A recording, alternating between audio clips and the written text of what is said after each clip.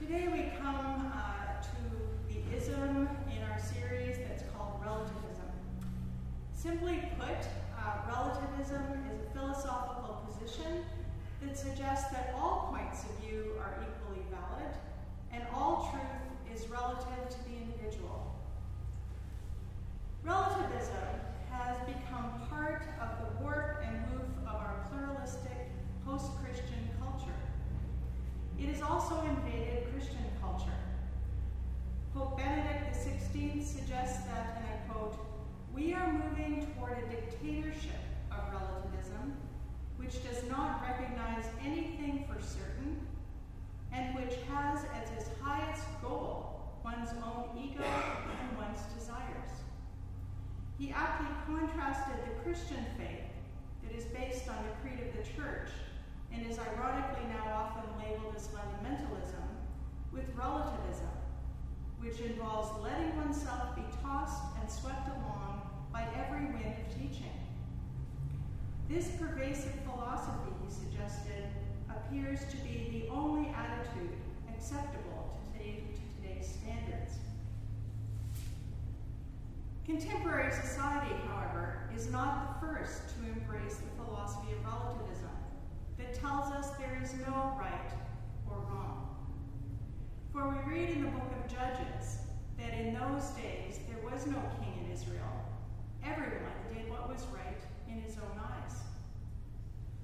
The period of Judges was a time in the history of God's people when God's law was more often than not ignored, when life was lived without reference to moral absolutes.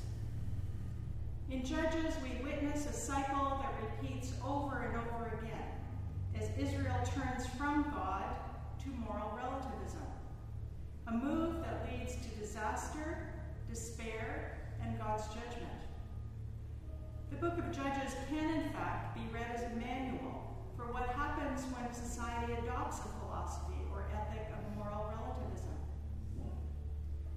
In Judges 19 that we just read, we hear about a Levite from the hill country of Ephraim whose concubine leaves him and returns to her father's house.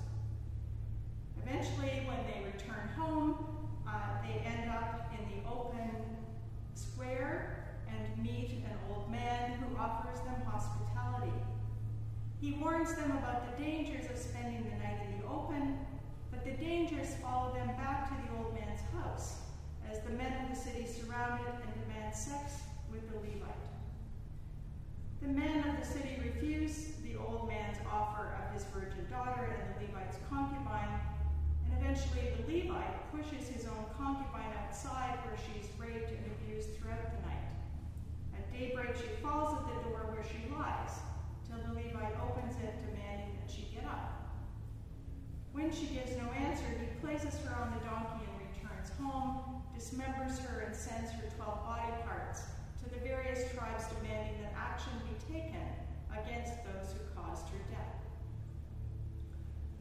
When the tribes heard of what happened, they are disgusted, and under the direction of the Levite, mount an attack against Gibeah. The Benjaminites, however, refuse to attack their fellow Israelites and defend Gibeah, and a bloody battle ensues, killing thousands of Benjaminites and destroying their towns.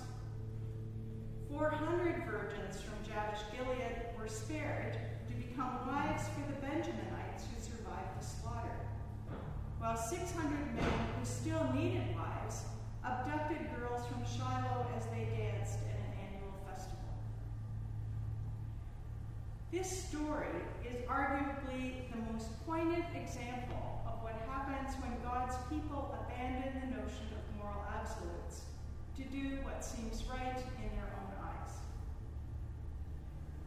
This story is seldom read in church.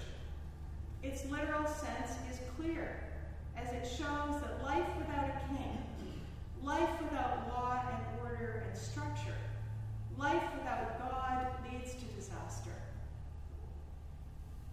For many interpreters throughout history, the plain sense of this story was too revolting to talk about.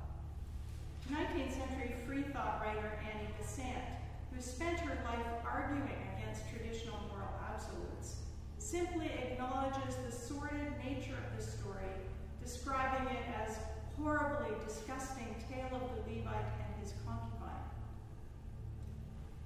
Anglican commentator Mary Cornwallis, however, engages the horror of the story and voices her strong disapproval of the actions of the men in the story.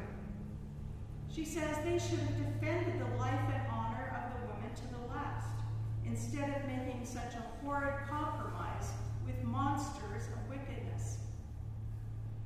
Cornwallis agrees with the conclusions of 17th century Archbishop Usher, who placed blame for the many horrid things and unpunished offenses committed by every tribe, every city, and nay, every private man, on the want or lack of supreme authority. He suggests that the lesson of the book of Judges is that we should be thankful for the authority which is set over us, to preserve us from the consequences of relativism. 19th century evangelical social activist Josephine Butler goes further, however, to find in the story of the darkest scene of the rape of the concubine God's message for those in authority. Her message is those in authority can also be blinded by relativism. Butler fuses the horizons of the original story and the present, and reads the story of the Levite's concubine as a story about women who are trafficked and those who either victimize them or ignore them. She feels called by God to challenge the moral relativism in Victorian culture and society. And with courage and conviction, Butler declares, "There is a weak and prostrate figure lying at our door. To this door she turns for help." Butler reads the story within the larger canonical context, using such intertexts as Luke's story of Jesus being anointed by an immoral woman of the city, who perfumed and kissed his feet, and then experienced Jesus' forgiveness. She also uses Revelation 3:20, "Behold, I stand at the door," as an important intertext for her reading. Butler answers the question, to the question, where is God in the midst of this horrible story? Butler says, Jesus is there at the door with the concubine. Not surprisingly, Butler concludes her sermon with a call to her audience to extend their love to fallen women, to outcasts, to sinners, as they too have been made in God's image. Her experience of working with prostitutes had shown her that most prostitutes were themselves victims. She de-emphasized the depravity of prostitutes and pointed to the culpability of those in power who did what was right in their own eyes by valuing prostitutes as less than fully human and unworthy of love and acceptance and even redemption. Josephine Butler felt called to challenge Christians and society in general who had adopted the philosophy of letting everyone do what was right in their own eyes. Her voice made a difference, and so can ours. In his book, The Gospel in a Pluralistic Society, Leslie Newbegin states that, quote, "Relativism, which is not willing to speak about truth, but only about what is true for me, is an evasion of the serious business of living. It is the mark of a tragic loss of nerve in our